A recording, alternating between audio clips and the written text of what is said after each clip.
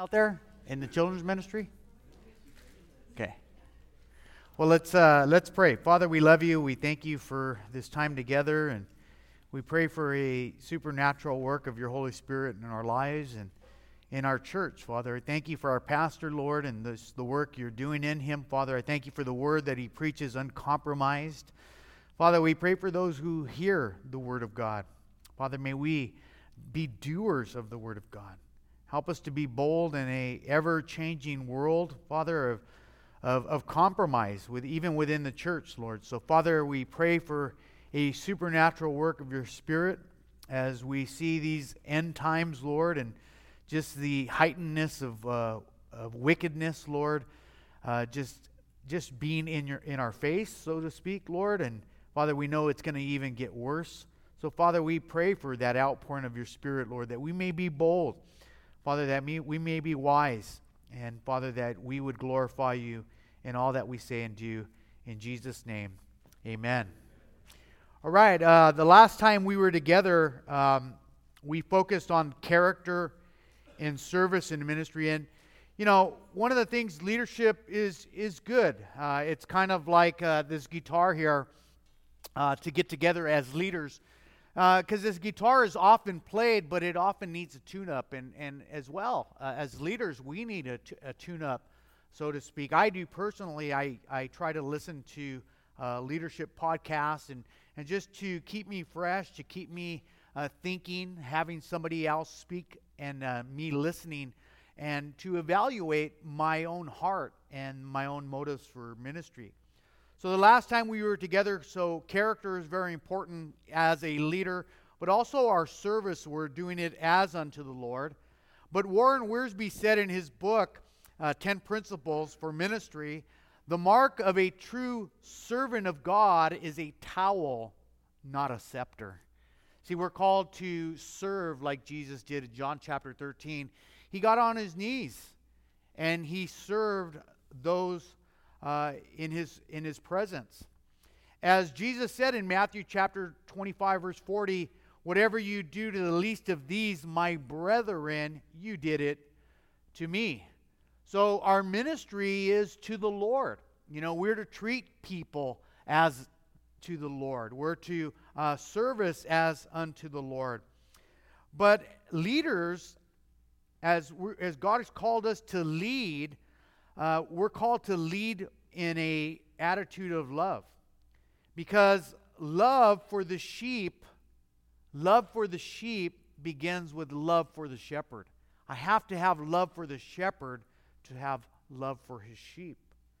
You see, he died to save them. He died to save them, and we are called to die as well. Before Peter was commissioned to the care of God's sheep, God's people, Jesus asked him 3 times, Peter, do you love me? Do you love me? Do you love me? You see, the question was both appropriate and penetrating, and is still applicable to us today. Do we love him? Is that our motive for serving? See, if we don't love the shepherd, how can we love his sheep? Warren Wiersbe said, the servant of the Lord can't minister effectively if mixed motives compete in his heart. So I got to pray for my own heart. Is there mixed motive? Is there things that are competing for God's love in my heart? Because there can be. I could have a love for attention. I could have, as a leader, I could have love for praise. Oh man, you're so great. I could have a love for money. I could have a love for position. I could have a love for authority. And I could even have a love for ministry. And Warren Wiersbe says these things can never glorify God. These things can never glorify God. As God's servants, God will get us through the hills and valley of service, but it is through love. You see, love for Christ can do that. Love for Christ can do that. You know, Paul said, for the love of Christ constrains us. You see, love is an easy word to say. Love is an easy word to say. We all said it. I've said it, in my youth to many women, many young girls. I love you. I love you. And it's cheap. You see, the word is easy to say, but it's more difficult to demonstrate. See, we're called to demonstrate our love for our Savior and His love for His people. Romans chapter 5 verse 8 says, "But God demonstrates His own love towards us in while we were yet sinners, Christ died for us." So that's the love. It's a love that dies to self and lives for God. Ephesians chapter 2 verse 5 says, "But God who is rich in mercy." Man, I want to be rich in mercy. God who is rich in mercy because of His great love, that word agape, a great love in which He loved us even when we were dead in sins and trespasses. He's made us alive together with Christ. By grace you have been saved through faith, that not of ourselves. A gift of God. Man, that's love. He demonstrated His love for us even when we were His enemies. Agape, love. Look at the rich young ruler. The rich young ruler, it says that Jesus, in Mark chapter 10, verse 21, that Jesus looked at him. Jesus looking at him, and it says He loved him. He loved him, even though he rejected him and walked away. It says Jesus loved him, and He said, "One thing you lack. One thing you lack." He said, "Go your way, sell whatever you have, give to the poor, and you will have treasure in heaven. And come, take up your cross, an instrument of death, instrument of sacrifice, and follow me." And that's what we're called to do, is we're called to take up our cross in a loving manner and follow Him and His example. You see, the greatest demonstration of love is obedience to the Father, even when it hurts, even when it's hurt, even when it's difficult. And God has called us to ministry, and it isn't easy. You see, the word love we're speaking about is the word agape. The motive of love in ministry, it's a love that goes beyond feelings. It's a love that goes beyond my feelings. It's a sacrificial love regardless of the conditions. Regardless of the conditions. Agape can be defined as unselfish concern for the welfare of others. Unselfish concern for the welfare of others. And those are the ones we serve. Turn with me, if you have your Bible, to 1 Corinthians chapter 13, which is entitled the Love Chapter. Because the motive of our ministry should be love, a love for God and a love for His people. 1 Corinthians chapter 13 verse 1 says, "Though I speak with the tongues of men and of angels, but have not love, I have become a sounding brass or a clanging cymbal." You see, we could have natural talent, speaking abilities, but without love, it produces no further than reaching the ceilings or to feed our ego. That's basically what he's saying. Because first of all, the instrument he uses is a brass, a metal object, which is synonymous with judgment. If you see brass through the whole Bible, it's always synonymous with judgment. And a clanging cymbal is an idea of something that's a hallowed vessel. It's empty inside. And we have to pray that love is in our hearts, and the motive of what we do things is in tune with God. You see, this speaks of emptiness, and in the end we show nothing but judgment. We have nothing to show for but nothing and judgment. But verse 2 says, "Although I have the gift of prophecy and understand all mysteries and knowledge, though I have all faith that I could remove mountains, but have not love, I am nothing." I am nothing. So, we might have a spiritual highlight, or we could hit the spiritual highlights of doing something for the Lord that just spectacular or whoa, the highlight reel. so to speak, of ministry here on earth. But by God's estimation here, it registers as a big nada. You know, I could have all these spiritual talents and gifts, and if I don't do it with the right motive, it registers in heaven as nada, nothing. Nothing. Remember Matthew chapter 7, verse 21. You know, remember they said, Lord, have we not done this, and have we not done that, and have we not done this? And the Lord will say, depart from me. I never knew you. So we could even have the sense of ministry and not even know the Lord. We could just be going through the routine. We could be doing it for some kind of motive. But to know the Lord. And he says, you who practice lawlessness. No relationship with God and practicing lawlessness in ministry. Dangerous place. I have to check my heart. I have to check my motives. So there is a danger. We could have a sense of spirituality, a kind that has knowledge and demonstrates spiritual gifts. And we might astonish some, but to God it is clear. If it's not done with the motive of love, he says it's nothing. It's nothing. Verse 3 says, though I bestow all my gifts to feed the poor, and though I give my body to be burned, but have not love, it profits me nothing. Philanthropy. We could be philanthropists. Altruistic, concerns with human welfare or the advancement of a people. You know, we could give donations and be generous socially to certain purposes. But it's not enough without the motive of love. You see, in the Bible, in Galatians chapter 5 and verse 22, Paul says, but the fruit of the Spirit is love. The fruit of the Spirit is love. Then he defines, he says, joy, peace, long-suffering, gentleness, goodness, temperance, meekness.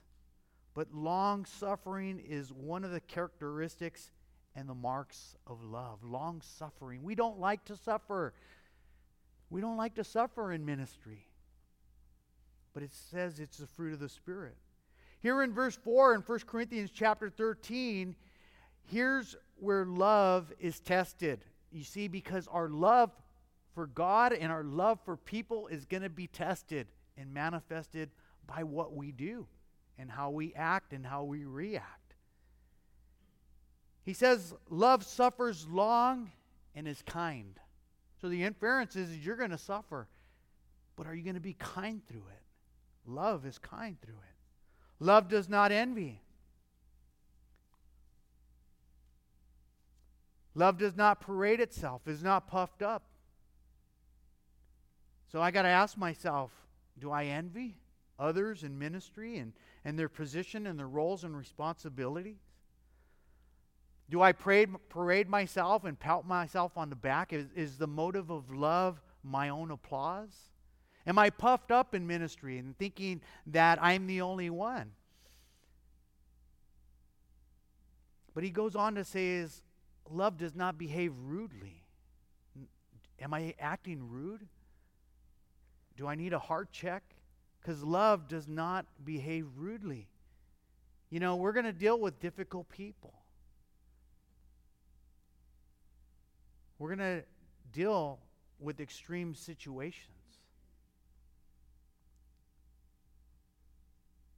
But an emphasis of love is that which doesn't retaliate. It goes on to say love does not seek its own. It's not about me. Ministry is not about me. Love does not self-exalt or self-promote. Love is not provoked, it says here. Speaking of love is not touchy, not easily baited or aroused to act emotionally. And we have to pray for our hearts that we're not get touchy, overly sensitive, or baited into wrong behavior or our actions based upon our emotions. It says, love thinks no evil, as we continue. Love thinks no evil. It's not preoccupied with evil. You know, I'm learning Spanish right now, and the word worry in Spanish, I'm probably going to get corrected. Preocupado. Correct? Preocupado. Okay? Preoccupied. Preoccupied. That's the word worry. I'm preoccupied with something, and it's evil. I'm overly suspicious. I'm worried. But it says love thinks no evil. But love does not rejoice in iniquity, it goes on to say. Love rejoices in the truth. To the loving heart, those who have agape love should grieve for the lost. We should grieve for the lost. Jesus did. We should grieve over sins and its binding effects on people. We should grieve instead of rejoice. We see Jesus, remember Jesus in his triumphal entry into Jerusalem, he saw the rejection and he wept for the people who would reject him and reject the Savior. Do we weep for the people? But a loving heart takes pleasure in biblical truth. We rejoice in the truth. We rejoice in God's mercy. But here it continues to say, love bears all things. Love bears all things. So the inference is, we're going to go through difficulties in ministry. But I have to bear it. I have to bear it. But you know what the great thing is? I don't have to bear it apart from the work of the Holy Spirit in my life. You know, I hear people say, God won't give you something you can't handle. Yes, He will give you something you can't handle so you could trust in His power, not your own. Not your own. Love bears all things. Think of first century Christianity. Man, they were beaten. They were crucified. They were stoned. They were dragged into prisons. Their families were taken away. The men and women were dragged into prison, and what happened to the kids? But they lived a non-compromising life. And love, it says here, believes all things. Believes all things. We have to have that faith and love that believes, as Ephesians chapter 3, verse 20 through 21 says, now to Him who is able to do exceedingly above all that we ask or think, according to the power that works in us. Man, I want that kind of love. I want that kind of faith. I want that kind of belief that He's able to do more than I can ask or think. And He has a power that He wants to work in me. But it says, to Him be the glory, for His glory, in the church to all generations, forever and ever. And I say amen. But it says love, as we continue, hopes all things. Hopes all things. Hope in ministry, hope is important. You know, Pastor Chuck told a story about hope. You know, they did an experiment. You probably heard me share this before. They did experiments with rats, and they put a bunch of rats in this tank of water. And they put on their watch, and they did an experiment over and over and over and over again. And all the rats would die at a certain time. At the same exact moment, all the rats would just die. And they were kind of amazed. Why would all the rats die at the same time? So what they did in the experiment is they put another batch of rats in there.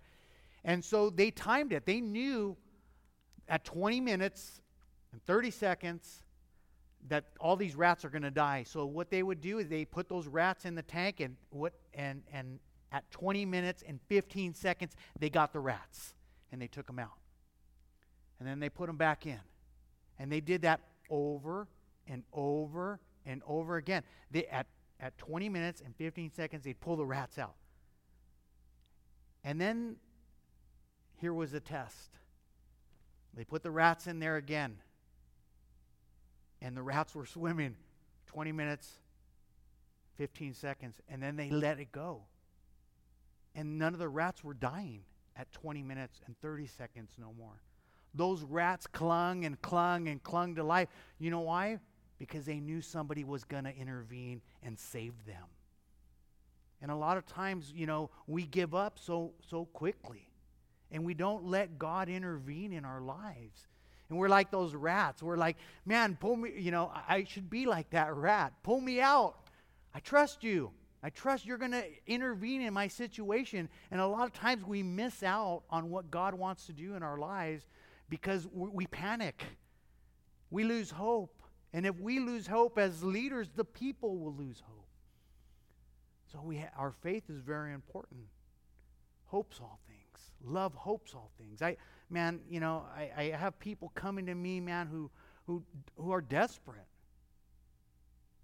Their children are suffering, going through just the heavy stuff where they're weeping for their children.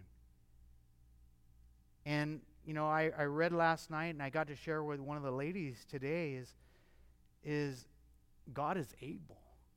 I read last night Mark chapter, I think it's chapter 4, where in Gennesaret, Jesus heals this demonic possessed person. And he was clothed and sitting in his right mind. So if Jesus could do that for him and what he's done for me, he could do it for your child. Why? I'm the rat that Jesus saved. And so Jesus can save your rat too. There's no one beyond. Look at Paul, the Apostle Paul, one who, tried to kill Christianity, stomp it out. Man, God saved him. So hope's all things. Love, in the next sentence, endures all things. God has called us to have an enduring love, a love that endures difficulties and trials and difficulties. Why? Because in the next line it says, love never fails. Love never fails. And you know whose love? Jesus' love. He never fails me. But I have to learn to put my faith and trust in him. And the remainder of the chapter says, but whatever there are prophecies, they will fail. Whether there are tongues, they will cease. Where there is knowledge, it will vanish away. For we know in part and we prophesy in part, but that which is perfect has come. Then that which is part will be done away. And speaking here in the context of love, he says, when I was a child, I spoke as a child. I understood as a child. I thought as a child. But when I became a man, speaking of maturity and faith, I put away the childish things. For now I see in a mirror dimly. See, we see dimly, but God sees all things. I have to trust him. But then face to face, I know in part, but then I shall know just as I also am known. And he concludes with this, and now abides faith, hope, and love, these three, but the greatest of these is a love, agape love. So I have to look at myself as a minister, and you do the same as a minister. We have to look in the perfect law of liberty, as James even tells us, that we are to look in the Word as a mirror. Do I fail in these areas? Do I need work in these areas? Are there competing areas in my life for my attention, my love, my devotion to him and to his people? And then I call out for help, and he's able to help. In closing, I got some principles from Joshua chapter 24. A great leader at the end of his life learned a lot of lessons. Joshua was Moses' assistant for many years. He leads the people into the promised land. But a good leader learns from history. We have to learn from history. A good leader acknowledges that God does the greater part in ministry. God does the greater part. I just have to watch Him do it and make myself available to Him. A good leader gives glory where glory is due. We need to give God more glory in our ministries. To God be the glory. I'm doing it for the glory of God. A good leader is uncompromising and will not tolerate disunity. Why? It breaks his heart. It breaks his heart. Disunity. A good leader will graciously invite disunity to leave. If I have a divided heart in ministry, it's time for me to leave. I want to be a wing and not a weight. A good leader knows when to speak and when to let the Lord speak for Himself. You know, a lot of times we go through difficulties. A lot of times we wait to watch God do a work of His Spirit in the lives of those around us. A good leader knows where God guides, God provides. Amen. A good leader is reverent, respectful before God and man. A good leader is a servant. We're called to be like Jesus, to serve and not to be served. A good leader is sincere, and he lovingly or she lovingly serves his people. A good leader walks in biblical truth. That's why we need to be in the Word every day. A good leader is not afraid to call idolatry idolatry. A good leader rallies the troop to serve God, to give glory to God, to give glory to the Lord. So we rally each other, we encourage one another, and support one another. A good leader doesn't promise false hope, but promotes the only way, and we heard that here in this pulpit this morning. A good leader promotes in public what he practices in the home. I need to promote what I practice in my home. A good leader is not afraid of telling others about God's conditions in a loving manner. I'm going to speak the truth in love. Why? Because we're concerned. A good leader is not afraid to tell others about the consequences of God's wrath, God's judgment. A warning to those who walk away, and a harsher warning to those who mislead people or even abuse the sheep. A good leader is not afraid of pointing out compromise in a concerned and caring way. A good leader finishes what God calls him to do. A good leader will die one day. A good leader will die one day, like all good leaders. But we're called to instill the same leadership qualities to those who replace us when we're gone. I'm praying to be that leader. I'm praying for you guys as leaders too, that God would stir us up, that we would love God all the more, that He would do a work of His Spirit in our hearts. Love that verse in Philippians chapter 4, verse 6. He who began a good work in me is faithful to complete it. So I say, have your way, Lord. I'm sorry, Philippians chapter 1, verse 4, right? 1:6. Thank you, bro. Let's pray. Father, we love you. And Father, we want to glorify you as leaders, Lord. So Father, we're praying, Father, for forgiveness. Father, forgive me in my shortcoming areas in this list, in this Bible passage. It's your word. I see my own failures and shortcomings here, Lord. I pray for a quickening, Lord, a stirring up. Father, as I confess my failure, Father, I confess my great need for you in those areas, Lord. Our Father, I pray for my brothers and sisters likewise, Lord, for we all should recognize something or another, because when I look at that word love, I could only see you behaving in a manner befitting all those things. Jesus, you are love. And I know my life compared to yours, I fall short. Father, I pray, Father, that you would cleanse. Father, that you would wash, and that you would baptize us with the Holy Spirit. Father, strengthen those things that are weak. Stir up your Spirit within us, Lord. Father, may we draw close to you. May we love you with all our hearts, all our soul, and all our strength. May we give nothing less. Teach us to be more like you. Help us to die when we're called to die.